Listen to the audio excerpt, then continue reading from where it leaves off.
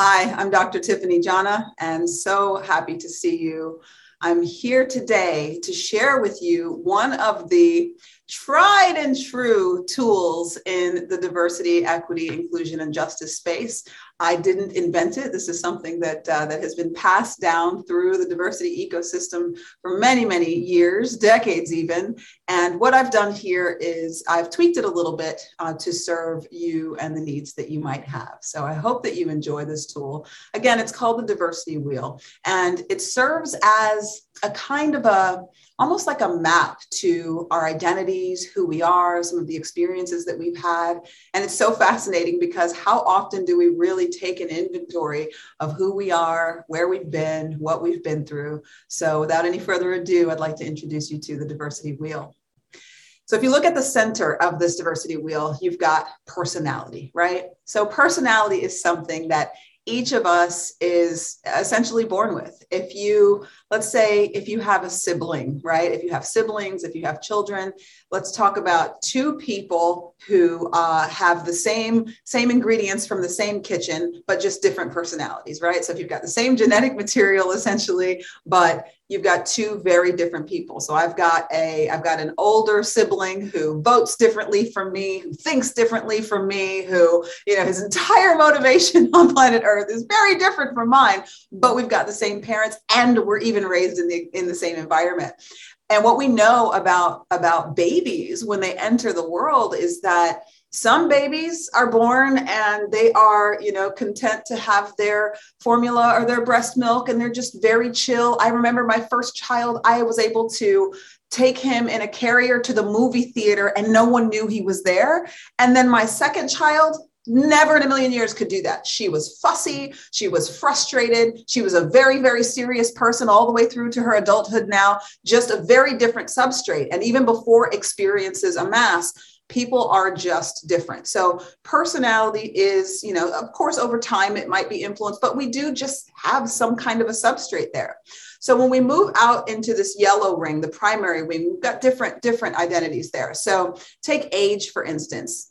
People are born on a particular day at a particular time. Age is just something that you've got. If you look at race and ethnicity. So I've got race and ethnicity across from each other. Some people would say, well, why are those two things in different places? Well, race is actually a social construct. Ethnicity is your heritage, your DNA. Where did your ancestors come from? We can actually take a blood test and find that out, a DNA test and find out that. Whereas race as a social construct has to do with external phenotypes. It has to do with culture. It has to do with all kinds of things. We made race up, right? Linnaeus back in the day was identifying plants and animals and kingdom and genus and species and all of these things. We didn't stop classifying animals and plants when we got to people, and they were actually classified, Negroid, Mongoloid, Caucasoid, just all of these categories that, while made up, have continued to have this really meaningful impact on people over time. And while it is a construct that was made up, we have a lot of years, hundreds of years invested in these identities. So we're seeing now that we're starting to untangle some of that mess, but race and ethnicity are different. But what we can say is, with your ethnicity, it comes with you. And with your race, you can identify how you want to identify. But when people see you, they might have an identification that they place upon you. And then we've got sex and sexual orientation are also across from each other. Sex and sexual orientation, and I would also put gender in there. So there's a triad of three different things that are related, but they're not the same. Some people want to conflate them and make them, make assumptions based on one, make assumptions about the other. But your sex, it would be more like your sex has to do with your chromosomes. It has to do with the XY, XX, or intersex, right? There are all different ways to be identified in that way. And that is a biological indicator. Gender is a little bit different. Gender is how we choose to identify, how we express, and how we feel that we are. So while my birth certificate said that I was born a little female in El Paso, Texas, I have since identified my gender as non-binary. So my gender and my gender expression are something that I chose, whereas the sex as assigned at birth is something that people laid upon me. And then the sexual orientation is just, who are you into? Like, what do you dig? And your sex, your gender, and your sexual orientation are not related, right? You can be any gender identity. You can have any gender assigned at birth or sex chromosomally and be attracted to anybody else. All of these things are completely separate, but they are related. And then we've got mental and physical ability. These are aspects that just based on the bodies that we're born into, we have access. Some access is very broad and some access can be narrowed or different. But within that primary ring, by and large, we say these are things that are just part of who we are, and they come on board very quickly, right? When we move out to the secondary ring, we're talking about early influences here. We're talking about things that, for instance, if you look at geographic location, you're born somewhere, right? Your parents, they live somewhere. And then you, of course, can change your geographic location later, but depending on where you're born, that might give you different levels of access, right? If you were born into the least resourced educational system in the country, and your parents are not in a position to put you in a private school, that is certainly going to affect aspects of your life. It doesn't mean it's going to limit you forever. It doesn't mean it's impossible for you to potentially like go to Harvard, but those tend to be outliers and not expectations. So they do have influence. Language, likewise, language is something that, you know, babies and little humans speak what the people around them speak. And what we know now, like back in the day, we didn't get language until like middle school or high school. And nowadays, kids are getting language like pre-K and even in utero. We're putting little headphones on the babies in utero to give them access to language because we have the brain science has evolved. We now know that people have the capacity to learn not only any language that they hear, but as many languages as they hear. So when you traverse the globe, you come across people who speak 4 and 5 and 6 and upwards of 10 languages simply because they had access to it. In the United States in particular, there's a slight disadvantage because you can go thousands of miles across from coast to coast and really only encounter 1 or 2 languages. Whereas anywhere else in the world, if you go that far, you're going to come across a lot more language.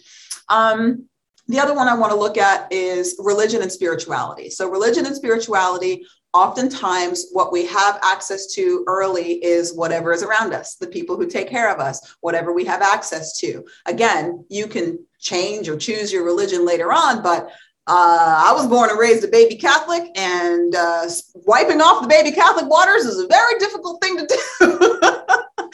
So even though I respect and love and study all of the ascended masters and the religions of the world, there's a part of my heart in which Catholicism has embedded itself that is very difficult to extract. And I don't need to extract it. I've just expanded my heart to include more religion and spirituality. So the theme of that secondary ring is these are early influences. These are things that you don't really have much of a choice about early on, but later you can make a different choice. And let's look at that religion and spirituality one, because with religion and spirituality, let's say that you are born into a very, conservative, single focused, single pointed faith. And of course you can unchoose it, but we look at the, there, even in the United States, there are some faiths where you have an opportunity to walk away for a while, right? You're rumspringen, right? You get to go and check out other things.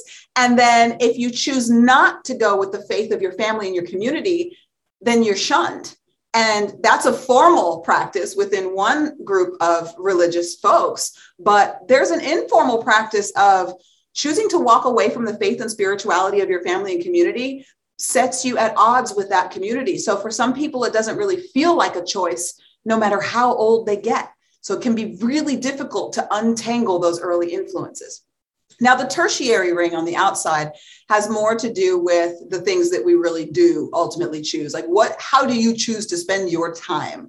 How do you choose to focus your career? Like you're probably making some decisions around around the later parts of your education, your skills, your trades, how you choose to make your money, the things that you're into, political associations, et cetera. Again, they can be influenced by those early things, but ultimately, by the time we're making these kinds of decisions, we tend to have more autonomy. Now, my favorite thing about all of this is that this wheel does not sit in the context of nothing. It sits in the context of an era, right? And I've been, I have taught this wheel over decades now. And we used to talk about things like, World War II and how that affected people and affected people differently. So some people got things like GI bills and were able to buy houses at low rates, like white soldiers in particular, but Black families didn't get the same access. And now wealth disparity is massive because some people got a leg up after the war and some folks not so much. So we're seeing the disparate impact. One event, the World War, created an opening of opportunity for one group of people and a narrowing of opportunity for other groups of people. And in era events, that's what we see. So we had 9/11, where we had, once upon a time, moving through the airports was a pretty smooth and easy thing. And now all of a sudden, people have experienced domestic terrorism all over the world, but that was not something that was familiar in the American landscape. And I remember at the time I was married to someone who was ethnically ambiguous and sort of kind of looked like he could be from an Arab nation. And moving through an airport with that guy, getting onto a plane with him to post 9/11, like that was a really, really difficult thing. Suddenly, people around him were mistrustful and he didn't do anything other than happen to look something that he wasn't. So some opportunities open and some narrow. And now this is actually the first time that I've spoken about the diversity wheel since the global pandemic and the racial uprisings. And we now have an era event that we're living through in real time, right? That has impacted different people very differently, right? Many, many people have lost their lives as a result of it. And most of us know someone somewhere or many someones somewhere who have been adversely affected by this situation. So whether it was through your employment, through health and wellness, first responders, so many different people have been affected in different ways. There are some businesses and some industries that expanded exponentially. Anything that was online did really well during the pandemic, whereas people who relied on foot traffic, people who relied on tourism, just had devastating effects. So all of these things on this diversity wheel sit in the context of the generations, the climate, the different things that are going on in a given lifetime. So this is all contextual. Everybody has, let's just say that everybody has a diversity wheel, okay? If everybody has a diversity wheel, do we think that people are leaving them on their pillow, right? And then going out into the world, going to work, right? Going to the grocery store? Absolutely not, right? This diversity wheel comes with us everywhere we go. Where we are, our diversity wheel is, okay? And I like to think of it as like a big peacock feather that's behind me.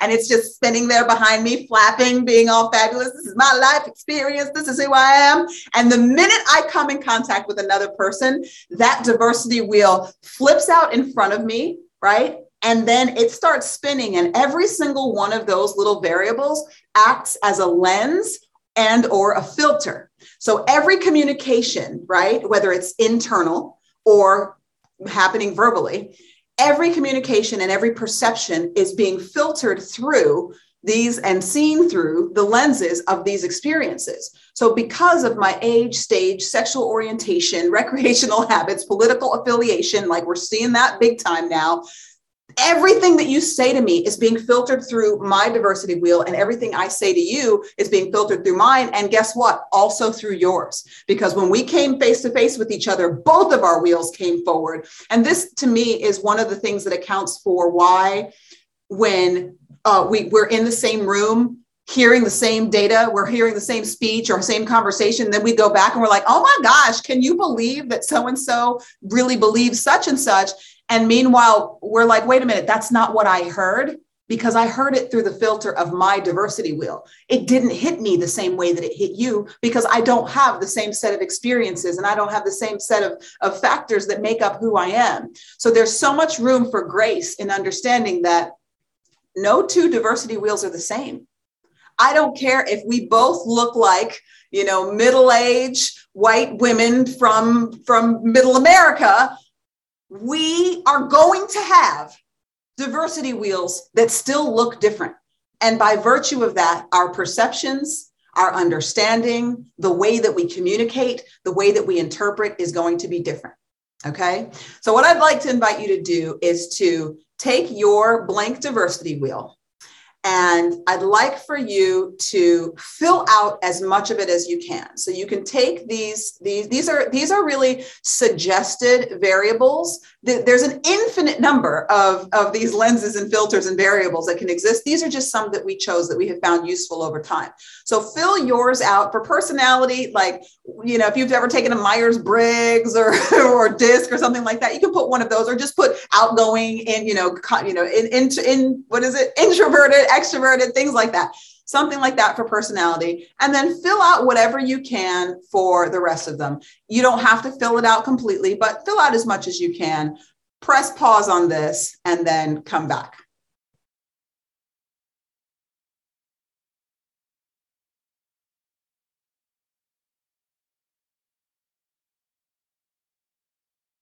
Okay. Welcome back. I hope that was interesting. I can tell you that in person, it takes different people, different amounts of time to do it. So have grace for yourself if it took a while, because again, how often do we take these inventories of these identities of ourselves? So it's a great exercise. And I want you to just reflect. Did you find it difficult to do? Did you find it really easy? Did you just blaze through those categories and fill them out? If some of them were confusing, it's okay. Answer it how you feel like answering it, right? Some people struggle with things like family status. What does that mean? It means whatever it means to you, right? For me, family status could include divorced. It could include single parent. It could include any number of things, but just what it means to you. So now that you have filled that diversity wheel out, I would like for you to identify 3 variables from your diversity wheel that you would most identified with, things that you want to hold on to. So let's have a little, we'll play a little game. So we're going to call this Diversity Wheel of Fortune. Yeah, I'm Vanna Black. I'm here as your hostess today. Okay. So what we're going to do is we're going to spin the diversity wheel. Everything goes flying off of your wheel. Everything. Except for the 3 identities that you chose. Now, they can be from any part of the wheel. They don't have to be just from the primary ring or the secondary. They can be from anywhere in the ring, but identify 3 things that you would hold on to. I'll give you a second. All right. Now that you've got your 3 identities that you would hold on to, I want you to think about why. Why did you hold on to the 3 identities that you held on to? Now, I don't know what you chose. I'm not in the room with you there, really, right? I'm only here online, but I can tell you that very often people have a tendency to hold on to aspects of their identity, sometimes the ones that seem that feel to others to be the most marginalized, right? It is very often that people who identify as gender minorities, non-binary, gender fluid, women will choose that as something that they hold on to because it's something they're strongly identified with. You'll find that people of color and religious minorities have a tendency to circle those because it's something they're strongly identified with. And it's so interesting because those folks who sit at the kind of epicenter of majority identities might wonder, well, why on earth would people choose the identities around which they have been made to feel less than? Well, what I can tell you is that from my experience, the reason people do that is because it is the very identities that have caused us the most heartache. It's the very identities that have pushed us the most to the margins, that has demonstrated to ourselves and to the world who we are. The fact that I've had to push against the margins of gender and gender identity and what that means and the expectations that people have of me, I'm strongly identified with that because I am so proud to be a non-binary human surviving on this planet in this time, right? The fact I may sound like a white person to some people and have been educated like a middle-class white person and have access like some white people do, but I am not a white person. I have some white in my DNA somewhere, but I'm identified as a Black person living in America. And to the extent that that has made my life difficult, it has also made me who I am. So as you examine the reasons why you chose what you chose, think about the experiences that you associate with those things. And it's also not uncommon for people to choose the majority identities around, or the identities around which they have privilege. So often white men will choose white and male as the things that they want to hold on to. And they might not, I mean, in this day and age, people are starting to recognize we're talking about that kind of privilege. But the reality is, when you're willing to understand the difference between earned privilege and unearned privilege, you don't have to feel shame about any of it. It's about what you do with that privilege that matters. It's not a crime to have been born in any majority identity, experience, or body, right? So I chose mental and physical ability were, I think they used to actually be together in the very first version of the wheel we had. They were together, but so many people chose them that we separated them. We made people actually go there because, you know, it is when you are able-bodied and when you are not, you know, considered neurodivergent and you're willing to acknowledge and recognize the extent to which that advantages your life and your experience, then yes, it does become something that we want to hold on to. That said, it's important for us to recognize that out of all of these dimensions of diversity, particularly in the first two categories, the disability community is one that all of us will enter if we are lucky enough to age, right? I mean, wearing glasses puts you just a little bit in that community. And the older your body gets, the less it will be able to perform, and your mind the way that it did when you were young. And so the natural process of aging notwithstanding, any of us could step out into the street and experience something all of a sudden, whether it's COVID or a car crash, that could instantly thrust us into a new community. Not a community of disadvantage. It is a sacred and beautiful community, but it is important to locate yourself where you are and understand what that means, both for you and in the interactions that you have with other people. So I hope that you enjoyed learning about the diversity wheel. I'm sorry, not sorry for the fact that now that you've seen it, you can't unsee it. And you will be wondering what is on everyone else's diversity wheel. And I can tell you, like, that is the journey. That is the sacred journey. The more you get to know people, like, yes, if you meet me in the street, you're going to see I think it's kind of green now, green-haired, teal-haired, brown person. And you'll see some things on the surface, but I can tell you that most of the stuff on the diversity wheel that is the most like exciting, intriguing, filled with value and story is hiding beneath the surface. These are the things that you cannot see. So become interested in your own diversity wheel, become interested in other people's. You can't force it out of them. But if you've gained enough trust and you're able to share these experiences with people, it is definitely a sacred share. And if you've got friends and family and people that you want to take the inventory with, it's a really fun exercise.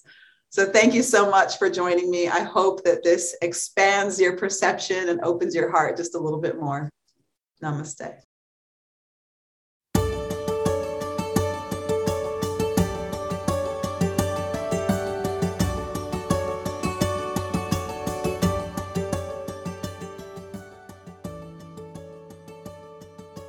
As always, we love to hear from you.